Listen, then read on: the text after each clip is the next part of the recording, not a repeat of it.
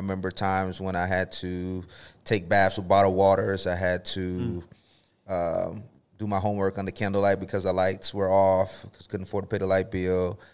There was times when running from the repo man where, we parked our car down the street because we couldn't afford to pay our car note, but we also couldn't afford to lose our only form of transportation. So we would walk home blocks and leave our car by someone else's house. And I couldn't control those things as a young kid. Mm-hmm. And I remember at our very lowest, being homeless, living out of a motel, being...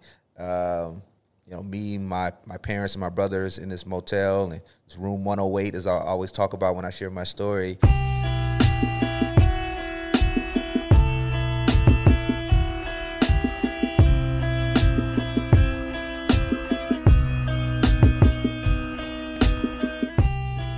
All right. Well, welcome to the Darren Woodson Show.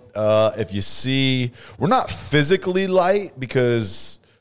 our guest stepped in and is still way more swole than our normal host that sits in this chair. Yeah. But we are a little bit light today without Darren, but it's good for everyone that's listening because it's going to be a better show because of it, for sure.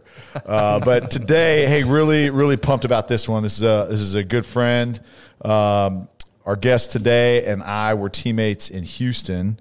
Is where we first connected, and then he moved to the Dallas area. Gosh, just right after retirement, before retirement, right? After. It was after. Okay, yeah. But then we've connected through ministries together, and man, we've just been running the same circles, and is a great friend, and really excited, and has one of the most exceptional stories out there. And we talk about this show. We talk about the encouragement. We talk about the resilience, talk about all the things that it takes to maximize this one opportunity that we've been given to live this life. This is the example. Our guest today has recognized a calling and a gift that he's been given from God and has taken full advantage in every opportunity. Because if you walked by him on the street, outside of his massive biceps, you'd be like, there's no way this dude is a Pro Bowl running back. No dude, that's not right. Why is he talking trash like that? I use his lines, by the way. It's my fullback. That's right. But this is my guy. We got Justin Forsett, Pro Bowl running back, 9 years in the league. And you all would know him in Seattle, had some time in Houston. If you remember that Thanksgiving game against Detroit, the invisible elbow on the turf. But then his time in Baltimore and absolutely crushed it up there. And had some adversity there that we'll talk about as well, just from injuries and battling back. And man, his football journey has been amazing. His career post-football, man, you talk about the entrepreneur lifestyle, the things that we're going to talk about there. But again, what I really, really am excited for y'all to hear is what led him to those points. The journey there, the commitment, his faith, the man he is, the husband he is, the father that he is, the friend that he is, man. I'm really excited. What's going through your head when you sit here and listen to something like that? I mean, I don't pay him anything, so this is really good to hear that he's, saying these kind words to me today, because usually I don't get that. But Justin Forsett, man, thanks for joining us. Oh, thank you, man. Pleasure being here. Always love the opportunity to share and encourage and inspire. Anyway. All right, now I'm going to humble you, but how does it feel to be the 176th guest that we've had on this show? Yeah, as close as we are. We were talking. I was just talking about that, before we came on. It's like, man, it took this long for me to get on here. So somebody must have canceled last minute, and I was the fill-in. I was always on backup. Always the fallback. Right? Yeah, it's always just in case I got a guy. Always the backup homecoming date, right? Exactly. But man, we're really excited. So Justin, let's start at the beginning. We really like to set the stage for the things that you've done on a really big scale. But let's set the stage where you grew up, because your humble beginnings with your family in Florida and then some time in Dallas. Walk us through that journey and then, how it got to where we're at today. Yeah, man. Start off very humble beginnings. Small town living. Grew up in a a town that was known for phosphate mining. So you graduate high school, you go right into the mining industry. Everybody knows everyone's business. It is a 2-light traffic town, one main highway that ran through the city, and country life. Grew up in a financially unstable home with both parents in the home. I was a middle child with two other brothers, a younger and older brother, and just fighting for everything that we had. Never owned anything, bounced from place to place, never owned a home. I remember times when I had to take baths with bottled waters. I had to do my homework under candlelight because the lights were off, because couldn't afford to pay the light bill. There was times when running from the repo man where, we parked our car down the street because we couldn't afford to pay our car note, but we also couldn't afford to lose our only form of transportation. So we would walk home blocks and leave our car by someone else's house. And I couldn't control those things as a young kid. Mm-hmm. And I remember at our very lowest, being homeless, living out of a motel, being... me, my parents and my brothers in this motel, and it's room 108, as I always talk about when I share my story, going into this room in this motel at the edge of town, with blue-green, vomit-licking carpet, 2 full-size beds to fit all 5 of us, a large window that overlooked that main highway I talked about earlier, that ran through our city, and begging and pleading my dad to park our car in the back, because even as a 12-year-old, I didn't want my classmates to see me in this condition. I didn't want to have to do any extra explanations on why we were in this situation. So at that point, I made a declaration to myself that I wasn't going to allow that moment to define me, but refine me and push me closer to my dream and the goals that I had in my life. And I was determined not to allow my kids, my future kids at that time, to deal with those same things that I was dealing with as that 12-year-old, 13-year-old kid. So saw a guy named Barry Sanders one day on on TV. Never heard of him. Yeah, he's sort of a big deal. You should check him out. I saw him on playing one Sunday afternoon with the Detroit Lions on a terrible team, but he was this short guy like myself that I could relate to. Dipping and dashing through defenses. He was electrifying the crowds in the stadiums that he was in, and he was having a lot of fun. And I was like, okay, that's going to be my way out. That's going to be my avenue. And so my mom would always quote the verse out of James, "Faith without works is dead." So I knew I had extreme faith. I believe that God gave me certain gifts and abilities, and I knew if I trusted him that anything that I wanted to go after, I could have if he saw fit. So I put in the time and the work, but as soon as I stepped on the field, it was everyone telling me my limitations. So he's too short, he's too small, he's not big enough, all these things. And that thing followed me all the way from Pop Warner to middle school to high school, and got to high school my freshman year and had some success there. My sophomore year, and then my parents, we uprooted. My dad got into, he was in ministry. There was an opportunity for him to join the Potter's House staff here in Dallas with Bishop T.D. Jakes. And so we picked up and moved the family out here. I went to a small private school, and as soon as I touched down, I would hear those same criticisms I heard my entire life. He's too short, too small, especially here in Texas. Yeah, I was going to say, Florida's a good football state, great football state. A lot of good players come out of Athletes, there. But Texas, right? Yeah. Texas, live, breathe it. But back up real quick. Was football, before you saw Barry Sanders, was football already like, oh, hey, this is what I love doing, I have fun doing it? Or was seeing him, is that what kind of pushed you towards the sport? Well, I always loved playing football, but I just love sports, period, because I grew up in the day where, wasn't a ton of video games, right? It was, we had, there was things out there we couldn't afford those things, but we were playing outside. Yeah. In Florida, at 12 o'clock, 1 o'clock in the afternoon, you're outside. Kids are out there playing basketball. We're playing football on the concrete, on the roads, in the streets, in the grass. Pick them up, bust them up is what we called it. And so we were playing those types of games, and I just knew, I had a knack and I had a gift at an early age that I could play this thing, and seeing a guy like that was kind of validation for me. Nice. Okay, so you come to Dallas, and walk us through that. So where'd you go to school in Dallas, and kind of the background around that? So, sorry, can we back up just a second, because you talked about your, you being embarrassed about being in the motel room. what was your concept of what? Obviously, you knew that you guys didn't have as much as others, but how did you handle that as a kid?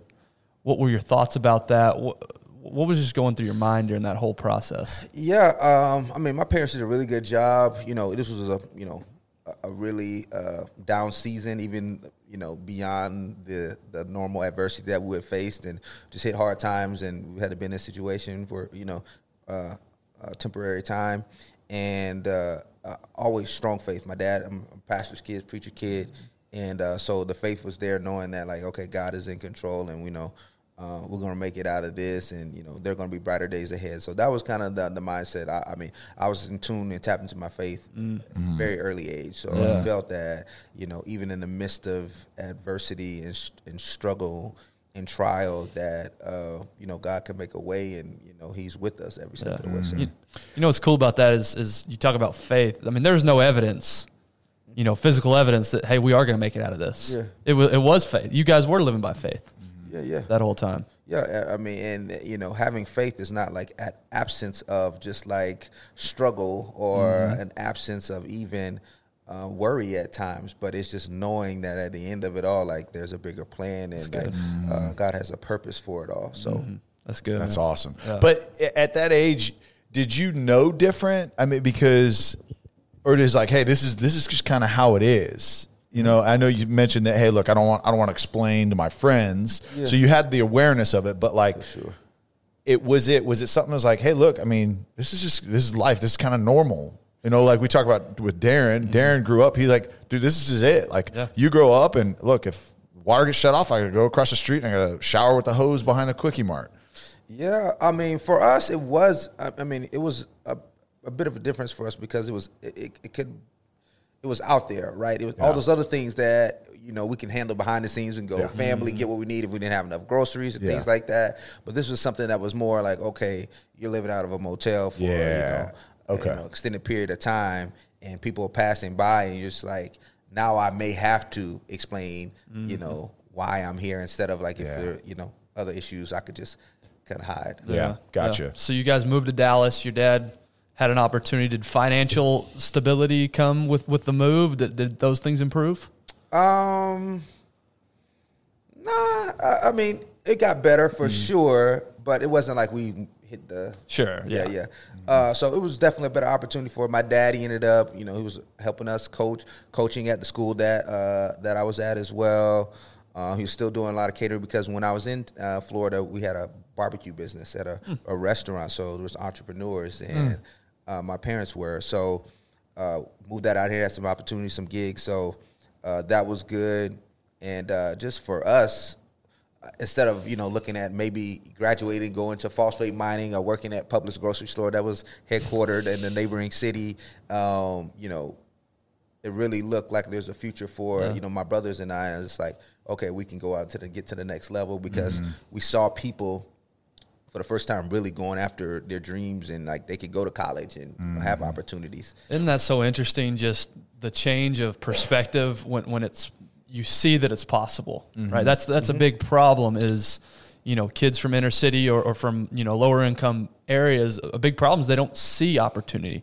They don't see examples of people that have made it. So it's interesting that you say that you were now able to visualize a future. And I had an uncle that was kind of, my role model growing up, and it was my mom's brother, that he was the first person I saw go to college. And he had a full ride scholarship to Rutgers University. That was the first place, our first college I ever visited growing up. And having that there was also great inspiration. It's like, okay, like, if he can make it out. Yeah, that's a family member. That's a family member. Somebody close. Somebody close that, an uncle that I seen him work. He put in time. Like he had a Nintendo in his room, and he had a bench, a curl bar, and he had a bench seat, and the bar where you could work out. So I would follow him as much as I could. Oh, that's awesome. And do so. So I had an example there that close, but on a broader scale, like seeing like, okay, this is like the way of life. People go and then they go to college, and they try to go chase their dreams. So what was your relationship with hard work at that point? the grind, because you're one of the most disciplined guys that I've been around, as far as, hey, just doing things right. Hey, you're in the weight room, I'm in the meeting room, I'm doing all the things that I need to do to take care of myself and my body. So what was your relationship early on? Was it your uncle seeing that, like the physical hard work of it? Where did that come from for you? Oh man, it was definitely my family, my uncle. For sure, Uncle Kevin was a big part of that. Seeing him work and run miles instead of taking the car to the grocery store, he would run into town. It was a lot of miles. I'm just thinking logistically. How do you get those groceries home? Like, well, you don't buy much. So if he's going there to like maybe get a Gatorade, it was just like a stop for him. Got it. Okay. But it was awesome. It was awesome to see that. And then my parents, like, I watched them, like, whether it was the restaurant, my mom working in a blood bank. Like, I didn't really stay with my parents like that growing up because they were working so hard. So, like, this was at a time when, you could be at 12 years old, 10 years old, you can be left alone at home and nobody's going to call anybody. Like, what do they call it? Latchkey kids. Yeah. That was us. I mean, that was not that big of a deal. It was like, all right, walk home from school, and then when we get home from work, then we'll see you there. We'll make dinner. Leave you in the car. Like, I'm going in. Like, can't leave the kid in the car right now. Oh my goodness. You filled up gas and your kids were in the car? What? Exactly. So, that was kind of I stayed with my grandparent, my aunt and my grandma were people that kind of took care of me when my parents were out working. So I saw that display of just like work ethic and discipline. What did your parents say about, I'm trying to find the way to phrase this, like blame, like responsibility? Like, did they blame other people for their situation? What was their relationship with that? It was like no excuses in our house. We didn't know any better. It was just like, at that time, they were working and this is what we had. We made the most of what we had. Love that. It wasn't, any excuses of, any outside factors. I'm sure there were at times, but yeah, absolutely. Got it done. Yeah. That's awesome. Okay. So in Dallas, and you're in Arlington, right? Mm-hmm. Arlington, Grace Prep. Yep. So you're going to school there. You said the naysayers, right? You said, hey, he's too small, he's too this. You come here, and what was the experience like starting with Texas football? Yeah, it was much of the same when I came off the plane, because I'm not wowing people, when I come off of a bus, for the most part. Except for, say it. He's like, dang, that's a good-looking dude, right? Yeah. I was always freakishly good-looking. So I was stealing him up for that one. But my coach at the time, my head coach, he was actually trying to get me to move to receiver. Like, he wanted me to be a slot receiver. Thought I would be a good fit there, and just from the size and speed and quickness, things like that. But I was just like, nah, I'm a running back through and through. I'm gonna tote that thing. Yeah. I'm gonna tote the tater. So, but it ended up, I did well early on. Had success. Back-to-back state championships. What division were they in when you played? Do you remember? TAPS. It was. You were the TAP. Okay. Yeah. So private. Yeah. Private school league, and we were 4A. I want to say. How many kids are we talking in the school at the time? I'll just say my graduating class was 60. 60 people. Okay. 60 people, yeah. I've heard of smaller, but that's pretty small. Yeah. Any smaller, you're probably playing 6-man. Yeah. Right. No, that's true. Yeah. So that was your junior, senior year, right? Mm-hmm. You were here. Okay, so after your junior, typically like the big recruiting starts your junior year. Mm-hmm. Was there any interest coming out of your junior year, conversations you were having with teams? There were a few, because we were doing well as a team, and then we had a number 4 receiver in the country. Lance was a guy that came with me to Texas. Okay. It was one of my best friends. And then our quarterback was ranked 25 in the country or somewhere around there. Okay. So they were bringing in scouts. Got it. But they were looking at them and not necessarily, me. So they would give me some, oh, yeah, we'll check him out. We'll look at him. He looks okay. You go to the weight room, and you're on the college mailer list, right? Hey, how many letters do you get today? Hey, just a stock letter. Exactly. Unless your name was handwritten on the front, it didn't mean anything, right? Exactly. I got a lot of those. Yes. A lot of those. Yeah. Washington was really good at sending letters out. So I had So, I mean, no one was really looking at me. I mean, I was a 2-star recruit coming out. I went to all of the camps my junior year. I went to Texas. I went to Florida. I went to A&M, TCU. Nothing would stick. Then I got some interest in, like, people like San Jose State. They didn't offer. Then I got interest from UConn. They actually offered and then took it back after my visit. So, bastards. I don't know. Dang. It was Just something I said? I don't know what happened. I actually ended up meeting the coach again while playing in the league in my last year. Oh, that felt good. I bet. Randy Edsel from UConn. But yeah, I didn't have any scholarships. After my senior year, I went to the All-Star game. It was private league All-Star game at Jesuit right down the street from here. And I can't remember the name of the coach there, but he was just like, man, you're not going anywhere. This is crazy. Let me put some calls in. So this was your All-Star coach. This wasn't even your high school coach. No, this was my All-Star. Yeah, this was my All-Star team coach. Yeah. Wow. Now, we sent out tape to everywhere because, I mean, we had access to schools because of the 2 players that we had in the success. But yeah, he was just like, man, we got to get you somewhere. So what's your mindset though going through this process? Like nobody's really showing much interest. I've got this big dream and this plan, but the 2 aren't connecting. So what's your mindset during this whole process? Man, as I look back at it today, I was like, man, I was crazy.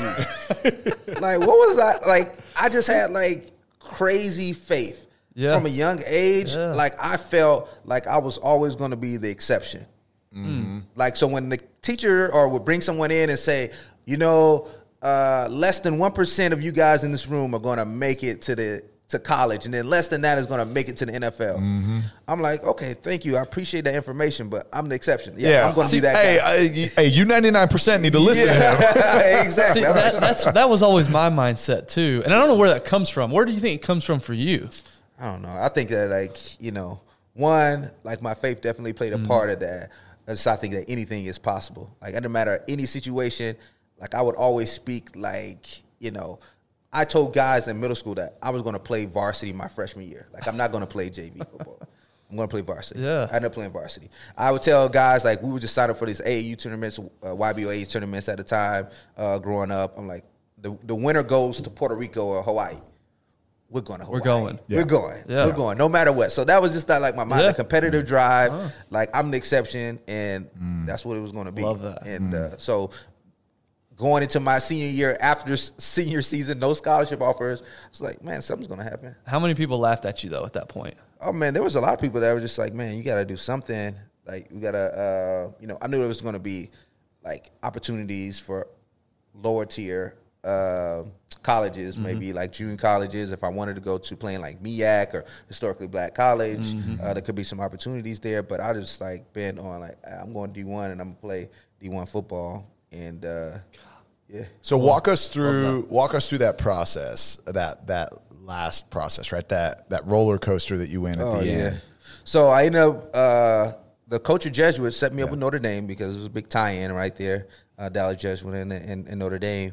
And then they liked the film. They liked what they saw. They say, Justin, we're going to offer you a scholarship. They sent down the running back coach. And this is after your senior season. After my senior season. So typically, just for those of you who are unfamiliar with the recruiting process, they typically will fill their scholarships for sure by the end of the season, your senior season. Typically, they know who because the recruiting trips happen that fall. If not junior year, usually you get commits like late junior year, and then you go through your senior season, and then you sign. Unless you're like one of the 5 stars where you're just like getting everybody to like bid. Yep. I mean, they're not going to obviously give anything. Yeah, right. Get them to bid. Bid what? No. Yeah. But I mean, we did it clean. Nowadays, I don't know what they're doing. Yeah, but, exactly.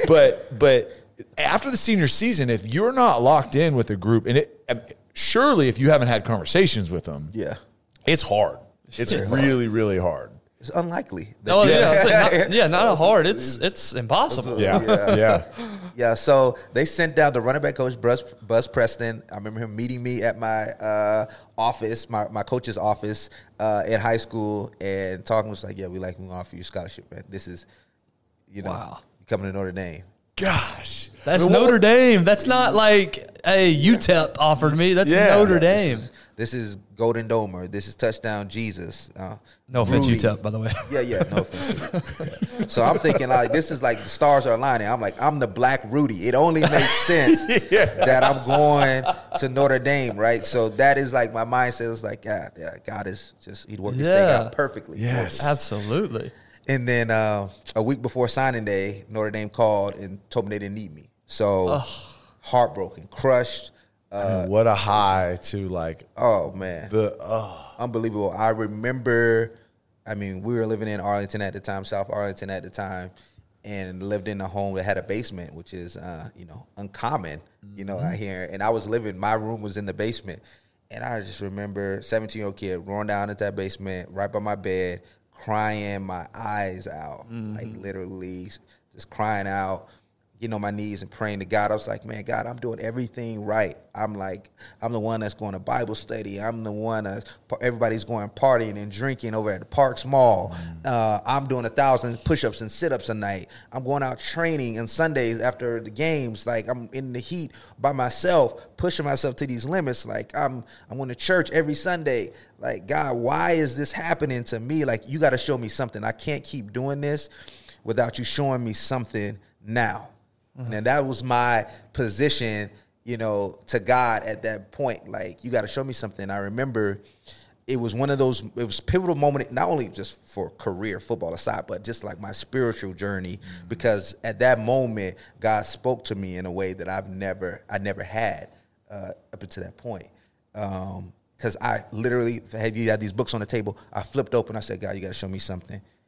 And it literally landed on Proverbs 3.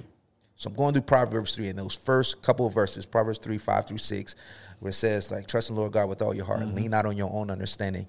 Acknowledge him in all your ways, and he'll direct your path. And I stopped there, and I was like, I felt like this warm sensation on the inside of my body. And I felt like God was wrapping his arms around me.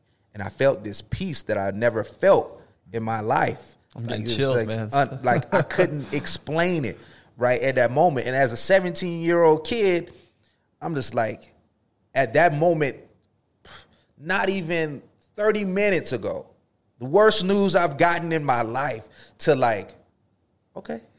Like, I don't know, nothing on the outside it had changed, but something had changed on the inside of me. And I just had a peace, and I just got to excel at what I can control.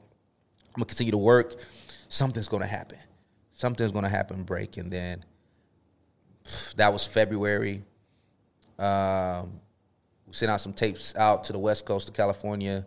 And then Cal Berkeley gave us a call and said, hey, we want to offer you a scholarship after their spring game.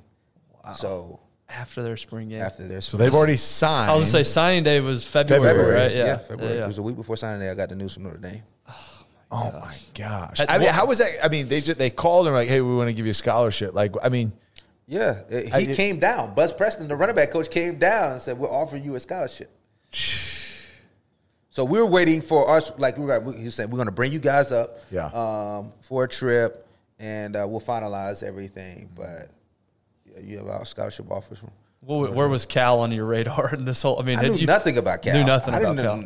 Never seen anything Cal related at that point. I grew up in Florida and Texas, so Miami, Florida State, Florida. Until I moved to Texas, you realize how hard it was in Pac-10, what it was back then. How hard it was to watch Pac-10 games because they just typically are late. Like nights. We're watching SEC, Big 12, ACC. Like that's what we're watching over here, right? And then it's like, oh, maybe catch a West Coast game. If, the movie's over and it's still on. Exactly. Watch a 10:00 game. Yeah. Hope you guys are enjoying this episode with Justin Forsett. Man, what a great guy and an awesome story. Can't wait to reveal the last part of the conversation. But before we get there, wanted to thank our sponsor, Choctaw Casino and Resort. We mentioned a few weeks ago that we spent the night there at their brand new expansion and had just an unbelievable time. That night, my wife and I and Tyler and his wife ate at 1832 Steakhouse, which is the steakhouse up there. And, man, it was phenomenal. We're talking massive steaks. We're talking unbelievable appetizers. unbelievable sides. It was such a good experience, top-notch service. So get yourself up there to Choctaw Casino Resort. Check out the new expansion. Check out the great restaurants. And then always check out the great concerts they have coming on this fall. So get yourself up to Choctaw. It's guaranteed to be a great time. Now back to the episode. Okay, so springtime. So now you're getting ready to graduate, and then you go, right? Yeah, so academically, though, Cal is not easy. It's the UC schools are hard to get into. So how was your academic journey through high school? It was great. I was a good student, 3.0 student.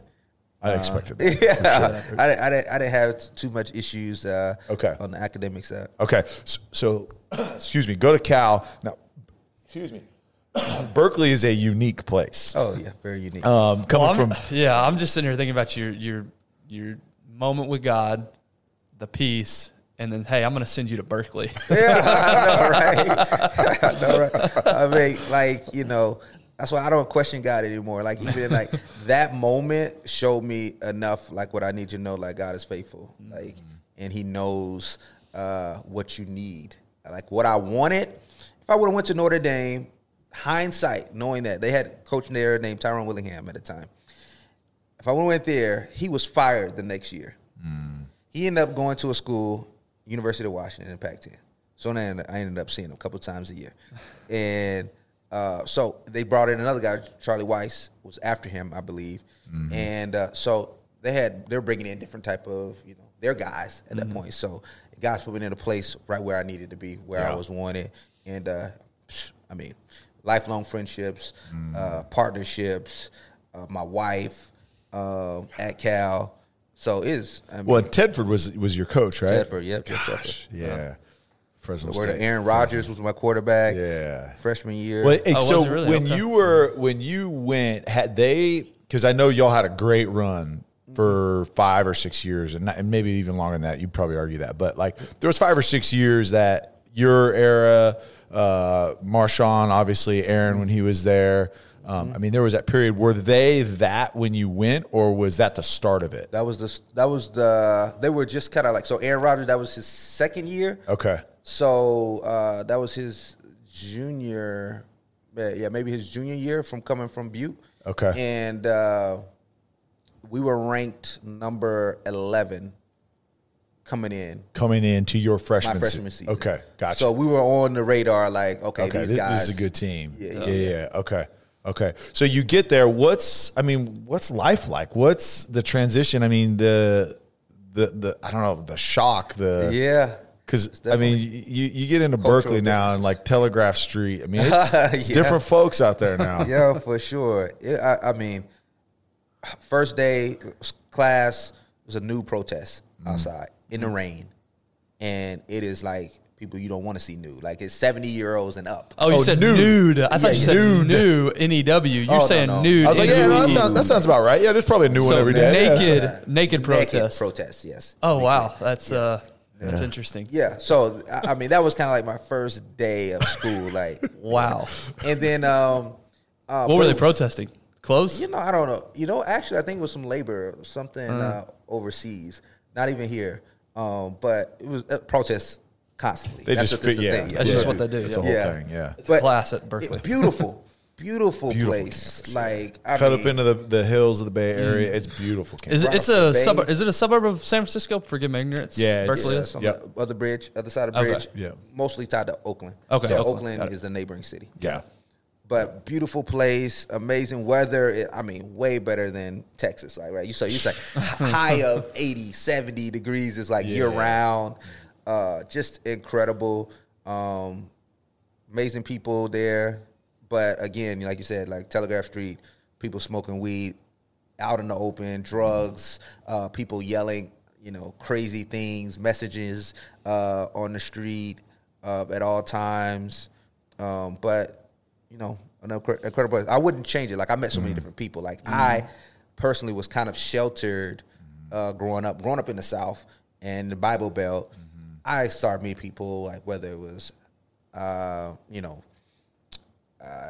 Indian, Asian, people of other belief systems, atheists, people that was Muslim faith, people that were, Hindu, like all these different religions, like I never experienced before in my life. Like if you hear about or, see on TV, but it forced me to really understand why I believe what I believe, because I had these conversations where people really knew their faith. That's why I tell people now, like when people worry about like my kids gonna go to school, and a lot of kids that are from Christian background, they go to school and they lose their faith. And it's not necessarily true, because I believe that kids go to school and they lose their parents' faith. They never lose their faith because they never owned it for themselves. It was like they were just going through a routine and never had that personal relationship with God. So I had a personal relationship, but it forced me to dig deeper into why, it was this truth. Other than the other reasons beyond, this was my personal experience. And that was it. Like. Yeah, religion aside, how good for you was that situation just to be around so many different people? Oh, it was amazing. Just diversity of thought, just being able to interact and relate to people, hear different stories and backgrounds, and a lot of similarities. A lot of, honestly, more alike than not. Yeah. It was just really good for me to open and for me to be independent, college student, taking care of my own things, way out on the West Coast with not, no family near me. It was good for me just to mature. Yeah. See, I love that, man. And I've heard pastors say Dallas is one of the most dangerous places to be a Christian. And I've just and you get in the Bible Belt because there's so much everybody says that they are, right? But there's complacency because you're never challenged. You really aren't. And then now you go to a new environment where your faith, your ideology, whatever it is, right? You're actually being challenged, which makes you actually have to think about it, right? Yep. And not just like you said, rely on, hey, what I've been told. Yep, exactly. And you're actually having conversations, and you're actually, hey, I've got a question. Like I've got to go look something up, or I've got to go research it, or I've got to actually think through it myself. I think that's awesome. Yeah, that's absolutely. How was the team dynamic in Cal? Like, you've still got some great friends that you've got from those teams, but what was that dynamic coming into a locker room? It was awesome, man. It was one of the reasons, like, I was just, because Cal was in town a couple of weeks ago playing TCU, and how'd that go? Oh, we lost. I'm sure you know that already. I actually did. I did not, but I wanted to see you squirm. Yeah, we lost. It's a 50-50 shot. Yeah, we lost. It was a close game, though. But it was good to see them because I saw the same people that, like, made me fall in love with the place. Like, still same staff and not the same staff, but some people still on staff that was there that, like, whether it was like the team, like director, player engagement director, or secretaries, like they were. Wait, hold on. You had different people for those jobs? Yeah. You don't have the equipment manager / trainer / no, player engagement director / tutor / that was my experience. Yeah, we had one guy for all of those jobs at Fresno. It was a real university. It was a real. Okay. It was one of those real ones. It was a real Northern California university. Yeah, exactly. It's not something I can. I'm not talking like a valley school or anything like that. We're talking about. Touche. I do got to ask, not to derail too much, but what was it like? Like, what were Aaron Rodgers and you said play with Marshawn Lynch?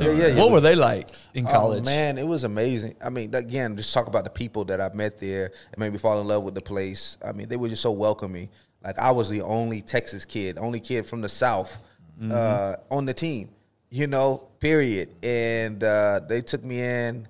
I mean, like, open arms. Like, Marshawn, there was a 50-50 chance that he was not going to make it into Cal. Like, they didn't know if he was going to have the right grades to go in the first year. So, when he got in the campus course, I heard he was number 2 running back in the country at the time, coming out of high school.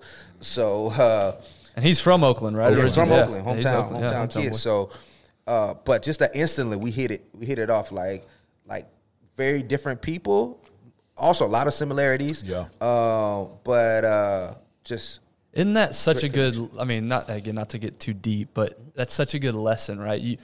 On paper, you two don't really have a lot of similarities. You wouldn't think, right, with your backgrounds. Yep. And you said he was just an awesome. I mean, how we can all learn from that. Yeah. Right? I mean, incredible guy, man. And God just given me the ability to really relate to a lot of different people too. So meeting, Marshawn Lynch, we were roommates our freshman year.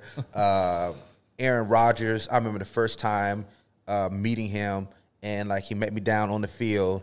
He came to me and just started playing catch with me. He was like, "Man, I watch your tape, man. It's incredible." Like Really? he's like he knew my stats and everything already. And he was just like he was that guy that I was like, okay, this guy is different. Yeah. Like this guy is special. Like he's just everybody on the team mattered to him. Like and he knew stuff about like weird facts. Like, Yeah, he was that guy in the locker room. And but awesome guy. Helped me every team. Like when I got there in the would it be summertime, I stayed in a frat house, and like the football team kind of took care of each other in that manner, like to show me where I need to eat, places I need to go, where I don't need to go, and so it was unbelievable. That's awesome. that is cool. So, what were your first 2 years like from a playing time perspective at Cal? Because you come in and you're like, hey, look, I'm going to be the exception. So do you come in and be like, hey, I'm coming in as a freshman, and I'm going to make an impact? Listen how you knew you were coming in and playing. I was going to start. I was going to start. That was the goal. I'm going to skip everything and go straight to the league. So we had a guy, JJ Arrington, who ended up getting drafted in the second round. I remember he was the Colts, right? He was where was he? Sheesh. Arizona. Oh, okay, yeah. Cardinals, okay. and then I know he went somewhere else too. Yeah. But I got there thinking, okay, I'm gonna play this guy, JJ Arrington, who's a starting running back. His face is on his poster on the stadium. Doak Walker, Heisman candidate as well with Aaron. He was like, these were the two top players. I'm gonna find a way on the field, and then I also got the number two ranked running back in high school. In at the same time. And who was also signed before May. Signed. He So you and Marshawn, same class. Same class. Okay. Same class. And but I was just determined like to work. So when we got there, we got our playbook and things. Like I would take copies. Went back here during the summertime, and I used to do a paper route around Dallas. My mom and dad, we would deliver papers around 2 a.m. in the morning to like these luxury hotels like Crescent. Like I was there for our anniversary, and I was just like, man, my wife, I was just talking like, man, I was delivering papers. Crazy. That is crazy. Full circle here, man. That's wild. And it was like not good experience because I'm in there late at night. Yeah. No one's opening the door. It's just and Uptown Dallas in 2003, 2004 was very different than it is today. Exactly. So, I mean, yeah, so doing that paper route time, we were going through all Dallas, delivering these papers. I had my light. I think it was, I think it was the Arlstein Goosebumps book light that I had at high school level, right? That you clip on. Yeah. And I'm looking through my plays just so I know when I'm preparing myself for my moment when I get there. Yeah. Ended up playing as a true freshman, scoring the first game of the season, and our second game of the season. Got my first carries in the first game of the season. Of course, I'm third on the depth chart. But I had to, still amazing feat for me because I was probably, slated to redshirt. Yeah. We had, at that time, excluding JJ and Marshawn, who knew that we were going to play, there was 3 other upperclassmen that I had were in the running back. That were already been there. Yeah, that I had to bypass. So ended up going there, playing. So that first year, more special teams. I remember like guarding Dwayne Jarrett, I think his name from USC. Oh yeah. Down in the Coliseum when we were playing. Like I was on special teams. I'm guarding him at he's a gunner, and I'm in the vice. Did you play special teams in high school? Yes, returning. Just a returner. Okay, yeah, just a return. No punt returns. But now you're playing. Now you're playing corner. Now you're running down at probably gunner. Yeah. I'm doing everything. I'm in there. Kickoff team, kickoff return. Yeah, the L2 running down. Was the mentality just, hey, whatever it takes? Whatever it takes. To get on the field? I'm on the field. I'm getting opportunities. I'm doing well in practice. People's noticing. So, I was encouraged. And then JJ, he left. He got drafted. Aaron ended up leaving that year too. And then Marshawn and I, it was just like, I'm going to be our show. The next couple of years, he ended up leaving, getting drafted his junior year. And then My senior year, it was my show. It was me, and then there was another guy, younger guy that came in, Javid Best. Oh, yeah. And Shane Vereen Detroit. came in the same time. Yeah. So that was running back there was like a 10-year period where they were just spitting out running backs. Yeah. CJ Anderson followed. And so it was I didn't realize Cal was doing that. So Jeff, you ended up with over 3,000 career rushing yards at Cal, 1,500 yards your senior year. I just did a quick, when I pulled my phone out, I wasn't being rude. I was just making sure I was checking your stats. Sit here, had his phone in your face. You're handling business. There's no judgment here. I was the second option. So I'm thinking, this is how we do things. I was just texting our first choice. Yeah. Hey, we're good. We got it covered. You don't got to come anymore. But, so Marshawn leaves, and you had, a tremendous career at Cal. I mean, it was unbelievable what you did. I mean, the impact. Because I remember watching you. I was a year ahead of you. Did y'all ever play each other? No. Good for them. Yeah. I was going to say, I could see you two meeting in the hole. It not going well for you, Ty Bones. Yeah. Shaking in my boots. See, here's the thing. I was a smart DM. Yeah.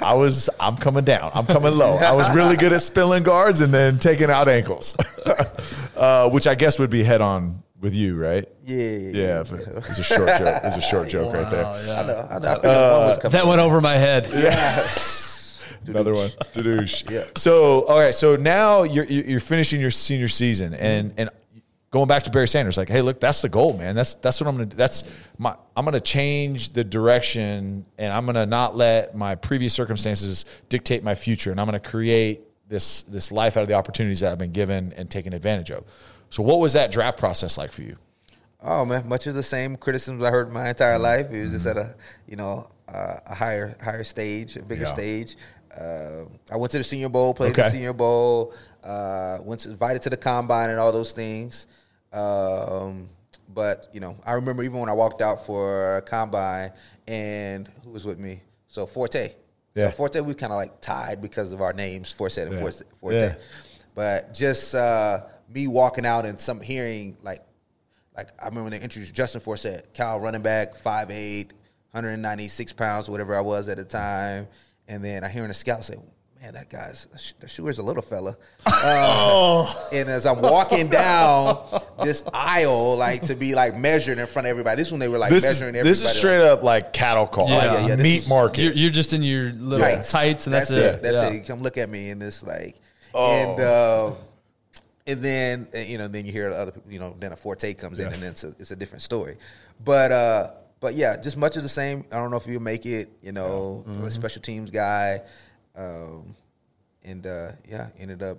Did the dream, like the good side and the dream of playing, did that motivate you more than negative? What were you more motivated by? Negative comments like that, or the dream and the goal of making it happen? Man, that's a great question because I wrestle with it even to this day. I say both. Because one, I was chasing just a better life and a better way of life for myself and for my family. And then also, I'm chasing this dream, but I'm also running from a nightmare. So it's this kind of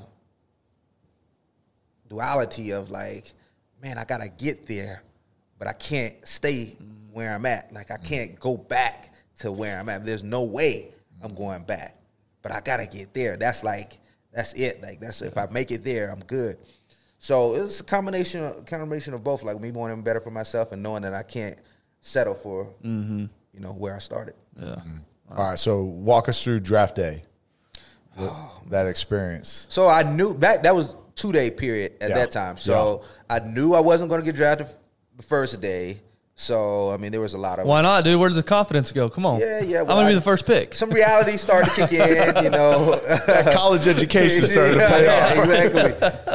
The information can be bad for your confidence at times. But, I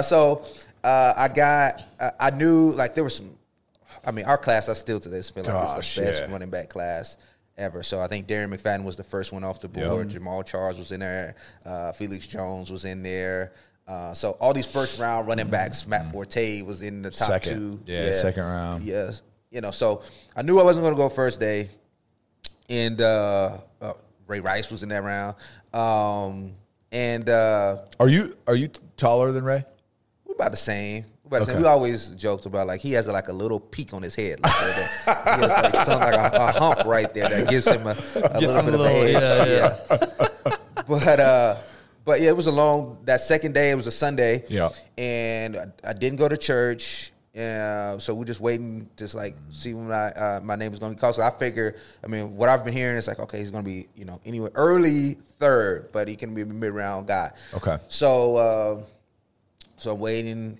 No one's calling my name. Watching all these running backs come off the board. Like there was a Kevin Smith guy from UCF that was coming off the board. There was people getting from Montana was coming off the board. Peyton Hillis was coming off the board. It was all these people. The fullback? Yeah, everybody. Jacob Hester was coming off the board. He's the third best running back at his school. Why is he?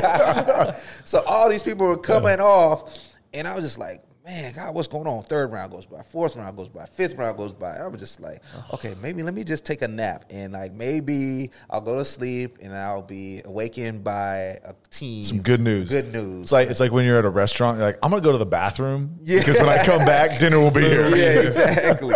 It was that mindset. It was just like, okay, let me sleep it off. And woke up, sixth round, nothing. Then seventh round hits and I'm starting getting calls like, hey, we want to come in. Buffalo, Minnesota. It's like, hey, come in as an undrafted free agent. Want to give you a shot.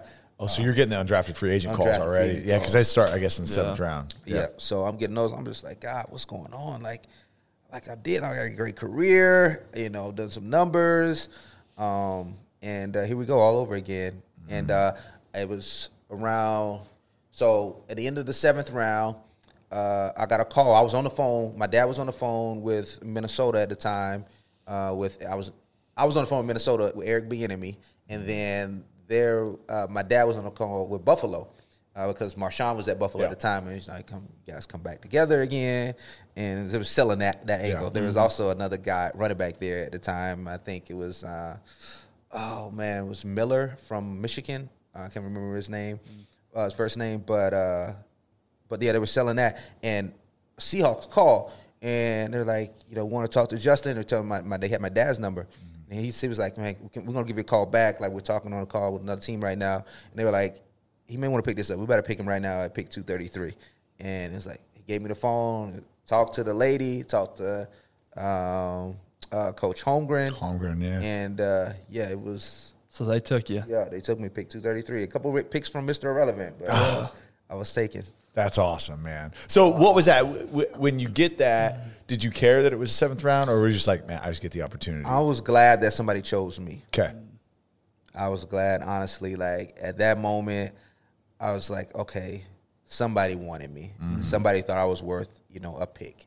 Yeah. Yeah, because there's two schools of thought when you're in that scenario is I would rather go undrafted because now I can pick my scenario versus – but you had the mentality. Here's the thing, I'd rather be picked. The thing about that, the people that say that are the people that aren't getting picked. Right. Those are the people. Those are the agents. Those are the people that aren't like. As a player, it's like I just want to be picked, just like you said. I want to see my name go across the It's a ticker. lifelong dream. Yeah, my name's going to cross the ticker. I didn't see my name go across, but I actually the ticker. I didn't see him announce my name, but I saw my name go across the screen, which was phenomenal. So I was excited, and it was a place in Seattle where I had been before playing University of Washington. Yep. I love overcast days, so that's kind of like my day, my jam. So I was like, this is. What kind of psycho are you? Yeah, I'm with you though. I actually prefer that sometimes. Wow, for sure. Yeah. Okay. So let's back up real quick.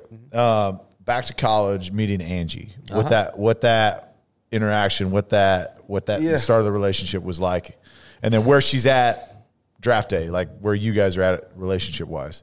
So I met my wife. My freshman year, she was dating a basketball player at the time, and I was dating someone that wasn't playing someone else. Sports. Yeah, someone else. One of those nude protesters. Yeah, she was a senior. I would say that. So I was an upperclassman at the time, and we were just friends, right? But I knew that there was something there, but I could feel like she was digging me. And I was too, if I'm honest, right? So we were friends, but she was taken at the time, and then I eventually got a girlfriend. So we met at our students because study hall was big. Like after football, you go to study hall. So everybody, all the sports, so collected down at the Cesar Chavez building. See, that's dangerous, man. Yeah, it's that's very dangerous. Really dangerous, especially coming out of training camp when these guys are extra thirsty. Oh man, yeah. It's like the Olympics. Yeah. So you got the. So we went down there. Me and one of my teammates, Warrior Williams, and we were just like, okay, let's just. We weren't doing any learning. We were just going. It's like, who's in here? Like, we want to see who's in here, looking for the girls in there. End up seeing the volleyball team at the upper level, and then saw her there. And I think we were making jokes, singing, and doing some other stuff, just like getting attention. And we connected at that point, and just was really cool, real friends at that moment. And getting together that sophomore year, and been together ever since. And when I got drafted, she at that time she was at USA volleyball team. I want to say at that time, so she was training out of Colorado at that point. So she wasn't with me. I was at my parents' house, and but she got the news, and everybody was excited. When did y'all get married? So that was 2012. No, I'm sorry, 2010.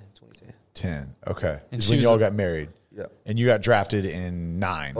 08. 8. Okay. And you said so we are the same. Oh, because you played 4 straight. That's right. Yep. That's right. She's a volleyball player. Volleyball player. Yeah. Is she She's taller a than savage, you? by the way. Is she taller than you? No, she's not talking about that. Always the Hey, question. she is an absolute. Was it libero? Is that the position? Was she a She libero? was outside. Okay. Yeah, she had a 40-inch vertical. Oh, what'd you say? Oh my gosh! Oh, what'd you Libero is the Libero, one so with the opposite color or the different color jersey, and Usually they're shorter. typically a little bit shorter. Okay.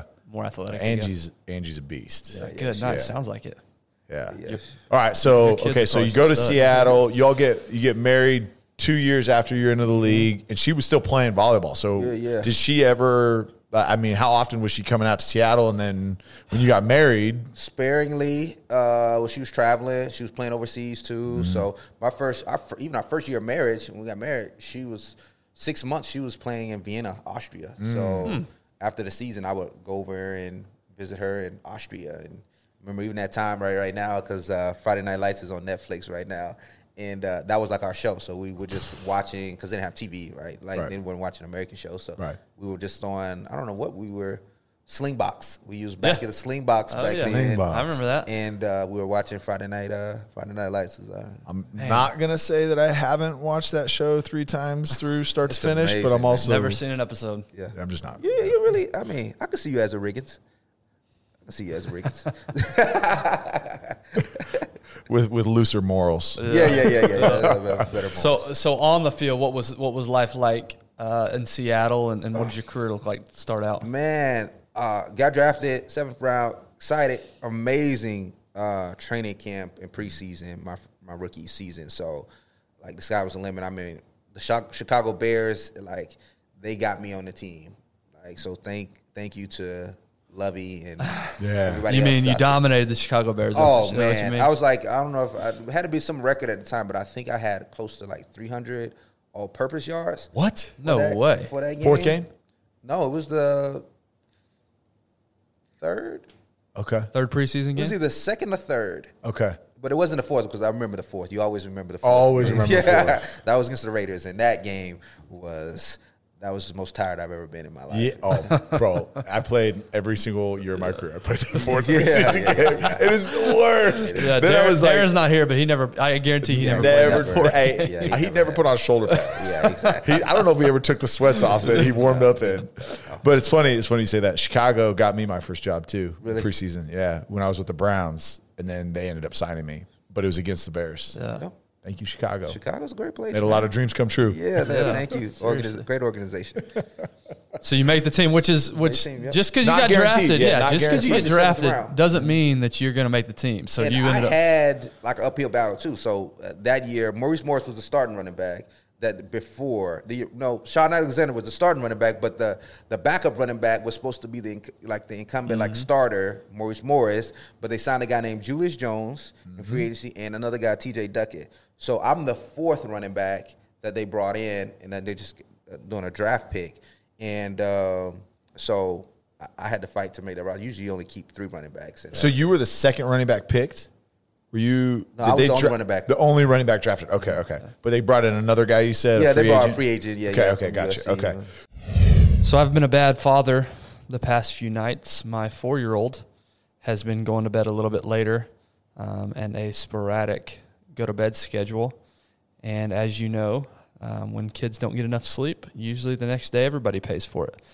And adults are pretty similar. If we don't keep our routines, if we don't keep our bedtimes similar each night and our wake-up times similar, we tend to be tired and groggy the next day. And then if you add on top of that a poor mattress and poor sleep quality because of your mattress, it usually makes for a recipe for, like I said, a bad next day. And that's where Sleep Number comes in. We appreciate Sleep Number and their partnership, and wanted to make you guys aware of their Sleep Number 360 smart beds featuring Sleep IQ technology. Guys, these things are incredible. Think of the Tesla of the mattress world. So much great technology. They can adjust your height while you sleep. It can adjust the coolness and temperature of the mattress while you sleep, all adjusting to your body and your needs, thus making for a great night's sleep. So get yourself to a local Sleep Number store, wherever you are, or to sleepnumber.com to check out the Sleep Number 360 smart beds. And like I said, go get yourself a mattress and a great night's sleep. Now back to the episode.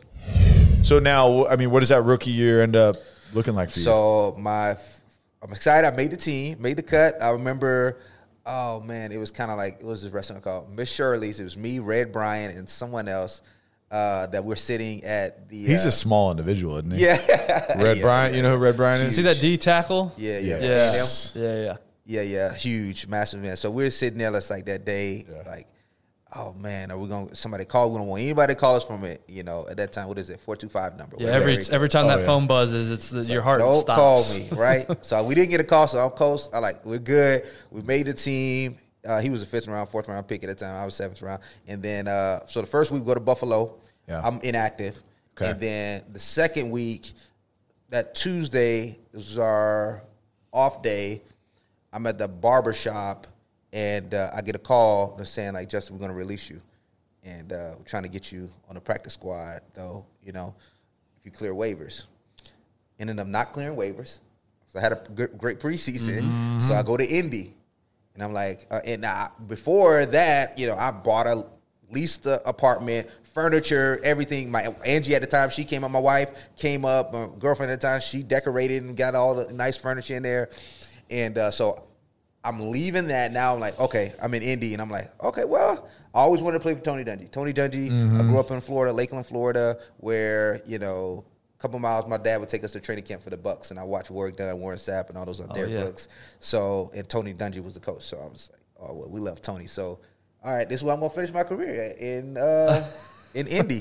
And then 4 or 5 weeks later, they tried to do the same thing to get me on practice squad, and then Seattle grabbed me back up. So I ended up finishing out my contract in the next 4 years with Seattle. So you were claimed off waivers by Indy, Mm-hmm. and then released, and then claimed off waivers back to Seattle. So same rookie contract. Yep. Okay. That's wild, man. Yeah. That's insane. They tried to outsmart it, but we'll keep him for a week, and then we'll try to sneak him into the practice squad. Exactly. Not That's gonna what they try to do. How was it playing with Peyton? Oh man, unbelievable guy. Smart, hard worker. I never saw anybody like a player like yell at a coach before. Yeah. And like to see that as a young, I was like, man, this is confusing. Yeah, this is like he was yelling at my coach, and not just any coach. He was yelling at my coach, and I was just like, wow, this is what it looks like to be that guy, that franchise guy. Yeah. But I mean, my first game, we're playing in Minnesota, which was my first NFL game that I played in the regular season, but also my first NFL game in preseason as well. So I was confident. I was punt returner, which I'd never done in my entire life. I'd never punt return. I never caught punts ever. But there was a fullback of mine, David Kirkman, out of USC at the time. He was like, man, you're good, man, but you gotta do something, especially once you try to go over there and catch some punts, man. Like you gotta do the more you can do. I was like, all right, I'm gonna try it. He's like, man, you need to go over there. So I ended up doing that, and that's what kept me. Like that's what got me. Yeah. So I was catching punts. I was dropping them in practice, but in the games I was catching them. And before every catch, to this day, that's one thing that I'm like really shocked. Like I did that. Like I don't know how in the world, You know, they say there's no atheist in a foxhole. There's no atheist punt returner. That is a scary 100%. But even just catching punts, like what people don't, unless you've done it, that you don't understand as a kicker kicks a ball, and it changes if it's a right footer or left footer, right? Is it doesn't come straight up and straight down. It's literally like a boomerang kind of. It like arches, and if you're just listening, I'm doing it with my hands. So go on the YouTube and follow the Darren Woodson Show on YouTube, and then watch the episode. Subscribe, like 5 stars. You want to see this, I promise. But it literally, and it comes down at an angle. So you're standing. If you're standing where it looks like it's coming down, you're not going to catch it. No. You got to literally be like a yard or two inside of where you think it's going to land. It's not to mention you've got 11 grown men running 10 after and a half. 10 and a half. 10 and a half. And the snappers. But here's the scariest part is you have 20 guys running at you. For sure, So whether they have your jersey color on or the other jersey, everybody's running at you. And they're not coming to be nice about it. No. They're coming with bad intentions. Especially when the rules were just like really open to like you can like take a guy out. That's right. And we're not even talking about weather. Right, we're talking about a nice, pristine day. We're not talking about inside wind. Indy. We're not talking about rain, snow, none of that. So I'm, like that was one thing that I picked up that allowed me to get picked up by Indy. So I was the punt returner and I backup running back. So that first game, the game comes down to a wire. Like it is a close game. It was us against the Vikings, and like I'm already like, this is my first game, and every prayer when I was back there, it was the same every time. I said, God, please protect me and protect the ball. And if it's not me, make sure you protect the ball because I cannot give the ball back. Like I cannot drop this ball. That's the main thing, God. Yes. So there was times, and if I go back to Google Images, like when I'm catching the punt, like the ball is in my pocket, in my hands, and I'm looking this way. Like I'm looking away, like at the defense, and it's like it just happened to fall into my in my lap. And at the time the game is on the line, we're down and down by like 1 or 2 points, so we got to go and get a field goal in order to win the game. Fourth quarter, so I've caught the punts that we've already. I think I may have caught 1 or 2 that we've had, and so now a couple seconds left to go on the clock. Justin, you got to go back there, catch the ball, and again, never in my life have I caught punts in a game, like in a real live game. Preseason I did, of course, but this is like on the line. Yeah. Peyton Manning's my quarterback. Yeah. People are watching on, millions are watching. The Colts are good. Like the Colts are the team. Yes, the team in the AFC. Yes, for sure. And so I'm going out there. I get the ball, I catch it, shrug off a guy, and I'm running probably like a 40-yard return. No way. Set us up to get the for the game-winning field goal. And I'm just like ecstatic, and everybody on the sideline. Like I just met them this week. Like the team, this is my first week with the team, so no one really knows me like that. I have one guy that I played with in college that was there, Matt Giordano. Gio. Yeah, Gio, a Fresno guy. Yep. So at the end of the game, my locker's right next to Peyton. I don't know how it worked out, but I got dressed right beside him, and he came over to me and was like, Justin, you won that game for us, man. Oh. He was like, I was like, sheesh, Peyton Manning just like. Could we just please get that on camera? Let's just reenact this. Say it one more time. I've got to slow it down, please. Talk slow. Get my Motorola flip phone out real quick. Exactly. Man, that's awesome. And I get on the bus. He's like, man, won't offer him because he was like, one thing. He's like, he took care of his guys. Like he's offering like beer. Yeah. Like I don't drink, but I was like tempted to like try. Like, and then after that, Peyton Manning offered me a beer. I'm gonna drink a beer. And then that week, my wife was in town. That following week, and Peyton invited me out with the boys. And this was my girlfriend at the time. She came, and I was like, man, I don't want to be like this, because I'm thinking I'm going to be the only rookie, and this is like a rookie, like, type hazing type deal, and I don't see my girl often because she's traveling and whatnot. So I blew it off. And that's one of the things that I wish I could go back and, like, go out with it. Because the next day, he's like, man, you should have came out with us, man. We had a good time and whatnot. And I was like, yeah, I don't really have enough money to, because, again. Yeah, you're one game. You haven't even gotten your full game check yet. No. Yeah, and you had the 1 week, I guess, the first week from Seattle. I just broke a lease. But he was inactive. Oh, yeah. But you were inactive that game. Inactive. Yeah. But it doesn't the same game check. But yeah, you had expenses, bought furniture, did all that. Yeah. Yes. Bought a car out there, my first car out there, Tahoe. And so I'm just like very cautious right now. I was like, man, I got to save my pennies. And so he was like, no, man, we're going to take care of everything. I'm just like, missed opportunity. So, a couple weeks later, I'm leaving the barbershop in Indy. And I get a call in from the Colts number, whatever that number is. And it's like, yeah, Justin, we're going to release you. And we're going to try to get you back on the practice squad. We clear waivers. And, that was my last time in Indianapolis. So we spent a lot of time on football, and I want to get to post-football. But, the rest of your career, you went back to Seattle, played out your contract there. Mm-hmm. Had good career there. Hasselbeck being the quarterback while you were there and then go to Houston.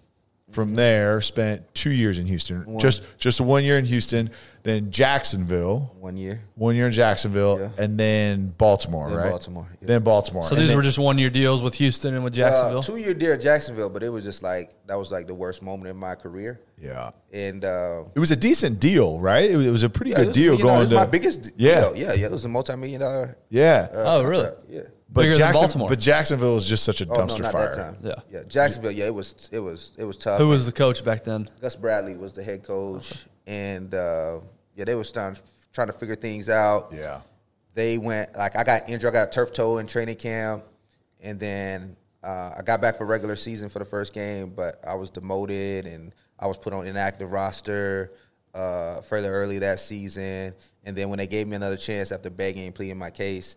I went out, got the first catch of the game, and then broke my foot. So I was out for that, and then got cut. And then, and thankfully, Baltimore. Kubiak went to Baltimore after being fired from Houston as the offensive coordinator. That's right, because the year after you left, year after we both left, they had a really rough year. Yeah, they had a really rough year. Yeah, and that was crazy. And then so then I went to Baltimore, and got it. That's when I had my best years. And got a big contract. Crush it in Baltimore, Pro Bowl running back. Then you ended up in Detroit for a little bit, right? Yeah, those are cups of coffee, really. A couple of weeks. Yeah. So actually a couple months in Detroit. So I got cut from Baltimore in week 5, and then went up to But so one thing to note, you broke your arm in the second year. Second year in Baltimore. Mm-hmm. After your Pro Bowl year, right? Okay, so after that injury, then they released you. Was that right? So I broke my arm in 2015. That's that second season in Baltimore. I came back for the next season, and then they cut me during the next season. I asked for my release. Okay. Yeah, it was time. And they obliged. But again, the point I want to say is the journey was never easy for you. It was never just, hey, look, man, sign a big deal. You're the hometown hero. You were everywhere you went. You had to earn, and you had to contribute in whatever way possible, right? And it was fun watching you in Baltimore because having played with you in Houston, seeing all the work that you put into it, man, your passion, the locker room presence that you had. This dude just handing out free body wipes to everybody because that locker room stank until he came in and he fixed it. Try to freshen it up. And we'll get there. We'll get there about that. But it was never easy, man. And you were just, your resilience was amazing. Yeah. It was amazing to watch. Yeah, and something I'm always fascinated by is when the person who's been after this goal for so long, when they finally achieve it, when it finally happens for them, does it feel as good as they played it up in their head? Now, obviously, your career may not have been Barry Sanders, but you made it to the NFL. You played 9 seasons, which is unbelievable from where you come from. So how did the reality match up with what you had dreamed your whole life? Man, it was so overwhelming. I remember because I was during that 2014 season, that was the breakout year, and that I had my first year in Baltimore. I remember I was playing the Panthers, and this was kind of like maybe week 7, and I was doing like I'm a top 5, top 3 rusher at the time doing that part of the season. It ended up being a top 5 rusher.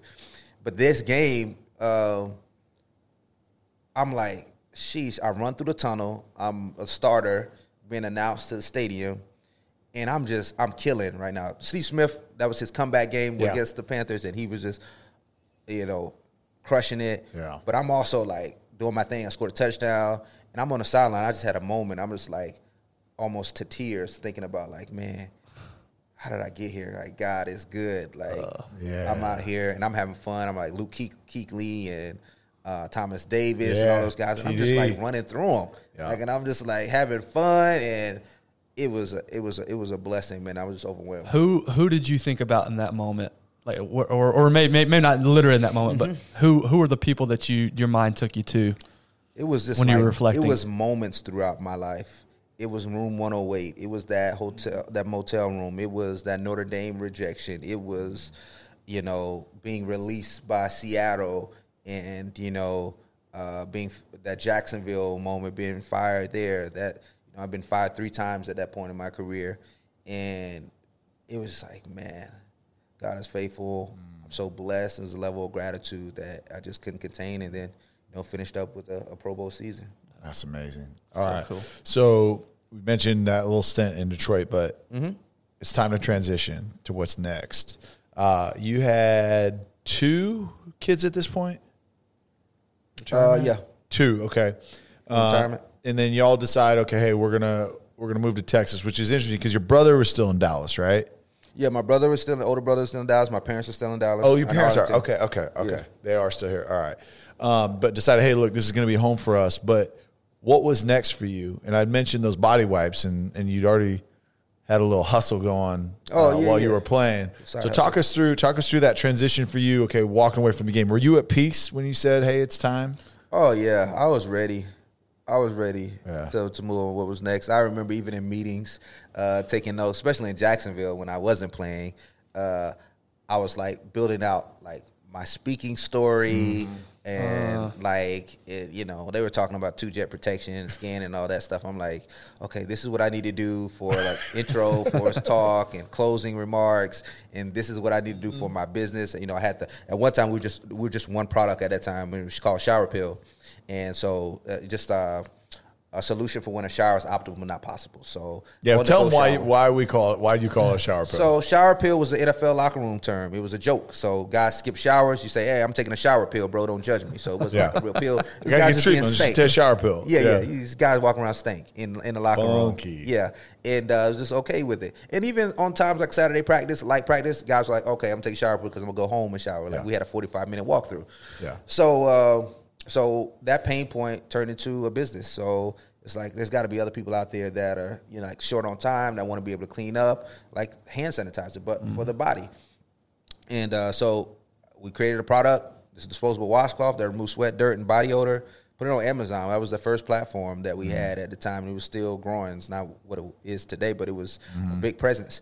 And then local stores. So even during my time in Seattle, I would leave practice and go to local running shops and cycling shops, and that was my hustle. So I was doing that, bouncing from team to team, introducing the product from every community I was in, going to these local businesses and pitching.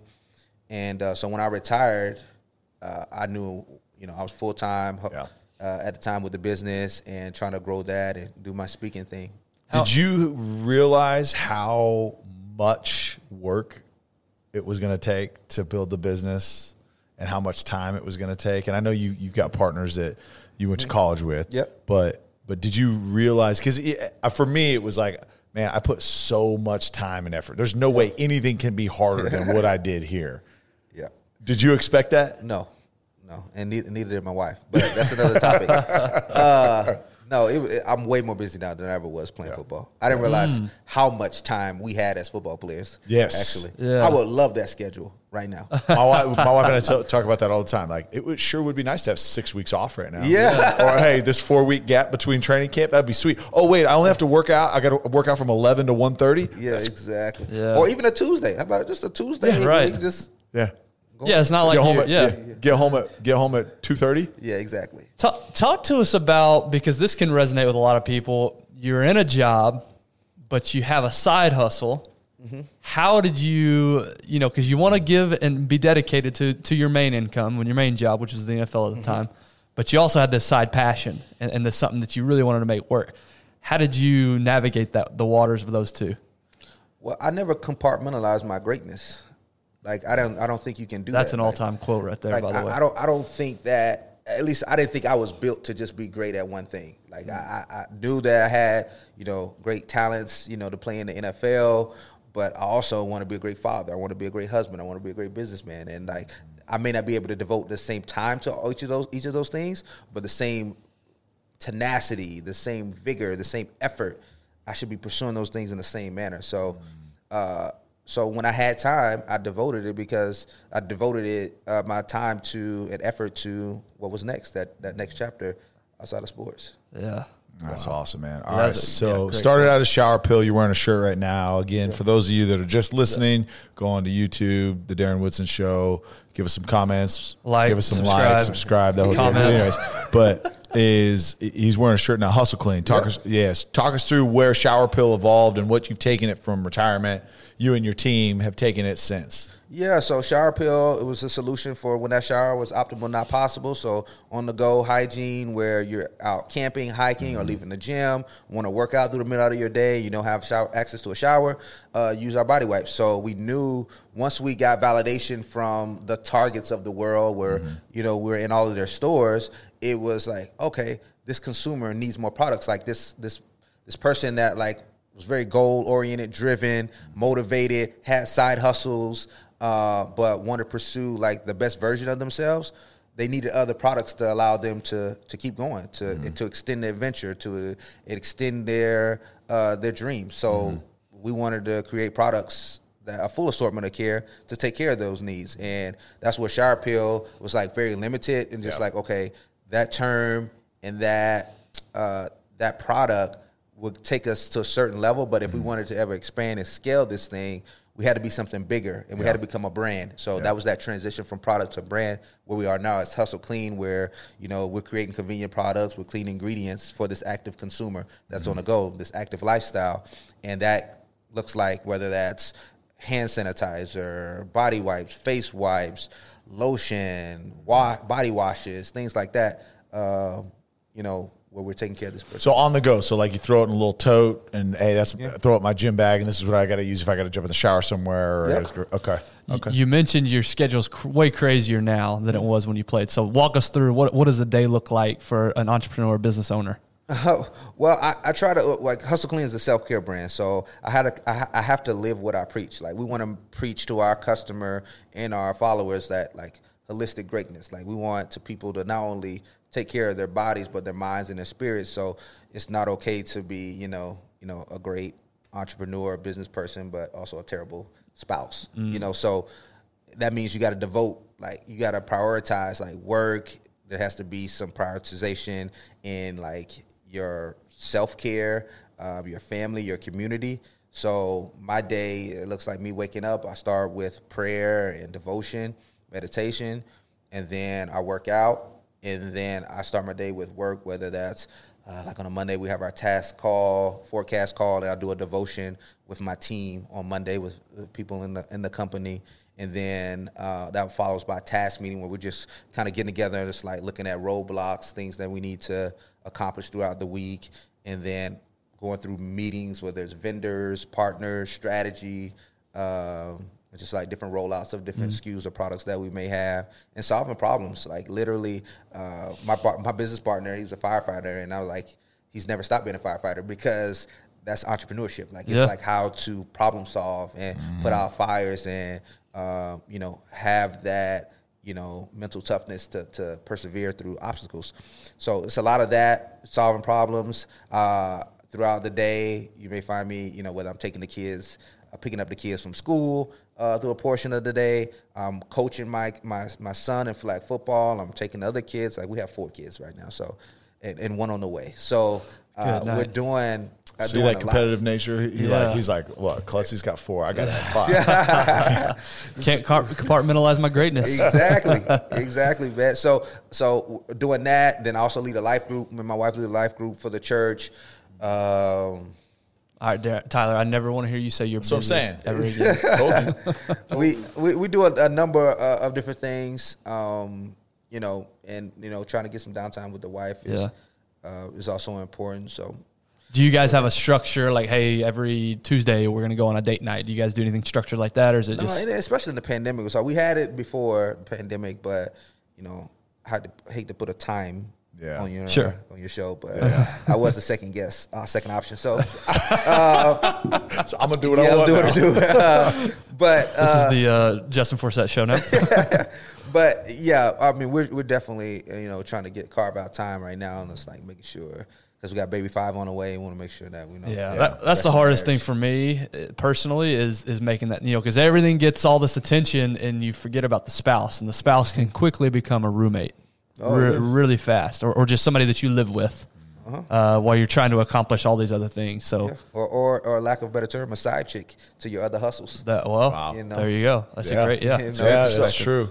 So we see a lot of, I've got a lot of people that in their pursuit to greatness, their wives have been mauled in the process of.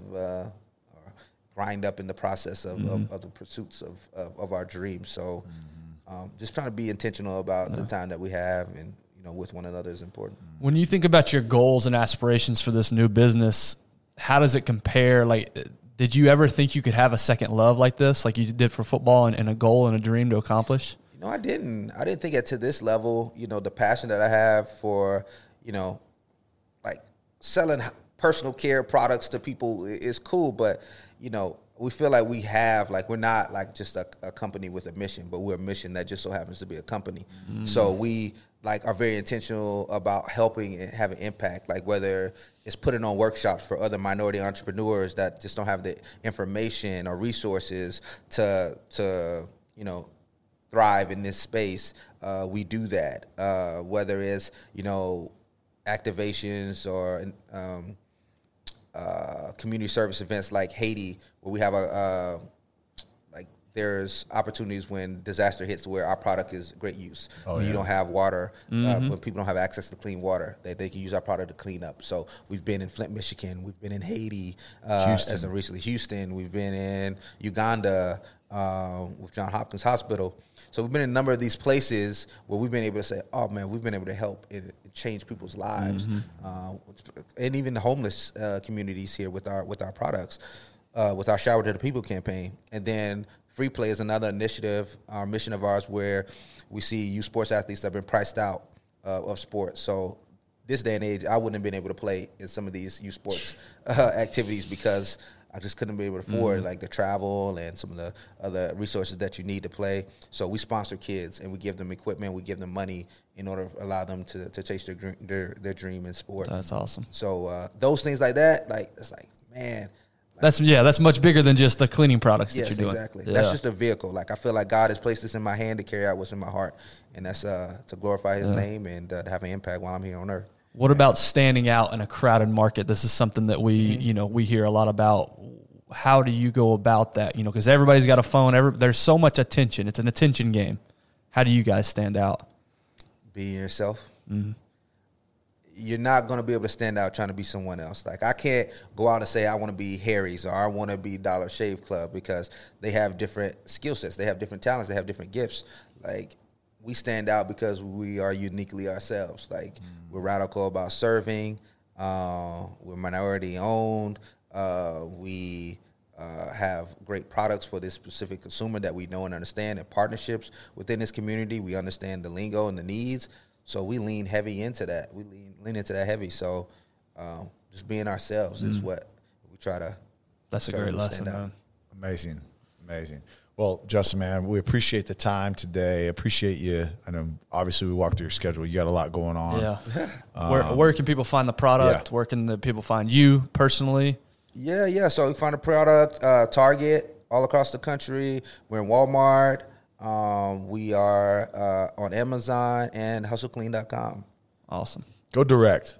Yeah. Just go direct to I was them. gonna say it probably Great helps you. margin. Yeah, helps you more. Well, you know, you can go to Target too. We like Target, Target. yeah, we're trying to that's good. build some That's a good special partner. over there. Yeah, I hear you. That's awesome. And then where can they find you? So you mentioned speaking, and I've been there when you spoke. And so any company out there, if you've heard this today, I mean, Justin is as good as there is at sharing his testimony, but making it relevant to your company. How can they reach out to you for speaking engagements? Yeah, Jay Forsett on all of the platforms on social media, and then I have a speaking page, a speaking website, justinforsettspeaks.com. Perfect. I love it. We're gonna hit you with one more question. Hit me. But again, thank you and congrats on number 5. Thank I you. will be praying for you. Yeah. For Come on, sure. man. We'll be waiting for you guys. When's the due date? We've been planning a barbecue now for 5.5 years. Yeah. We're gonna get it on. Yeah. We're gonna actually make it happen. We only see each other at one conference each year, outside of Texas. Outside Outside of Texas. We got to go outside of Texas to see each other. Yeah, exactly. When's the due date?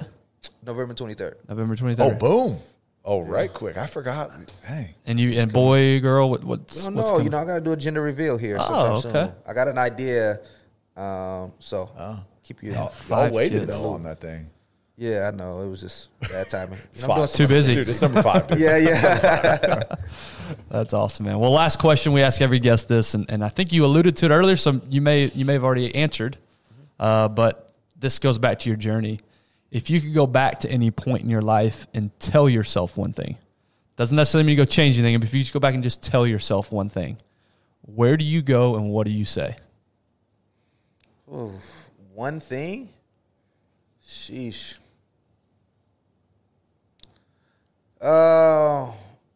Justin, 1, you're enough. And then 2, boxes are for things, not people. So don't allow anybody to place you in one. Let's screw that mic and drop it. 180 episodes in, best answer we've gotten. Boom. That was awesome. Thank you, man. Appreciate Thanks for sharing that. Appreciate you. Love you, brother. Love you too, And man. all the best. Hustle Clean, Jay Forsett. Go get their products. Go support him. And he's, as you know, as you get to know him today, man, he's one of the greatest men alive. So I appreciate you. Thank you so much, man. Thank you. Appreciate it.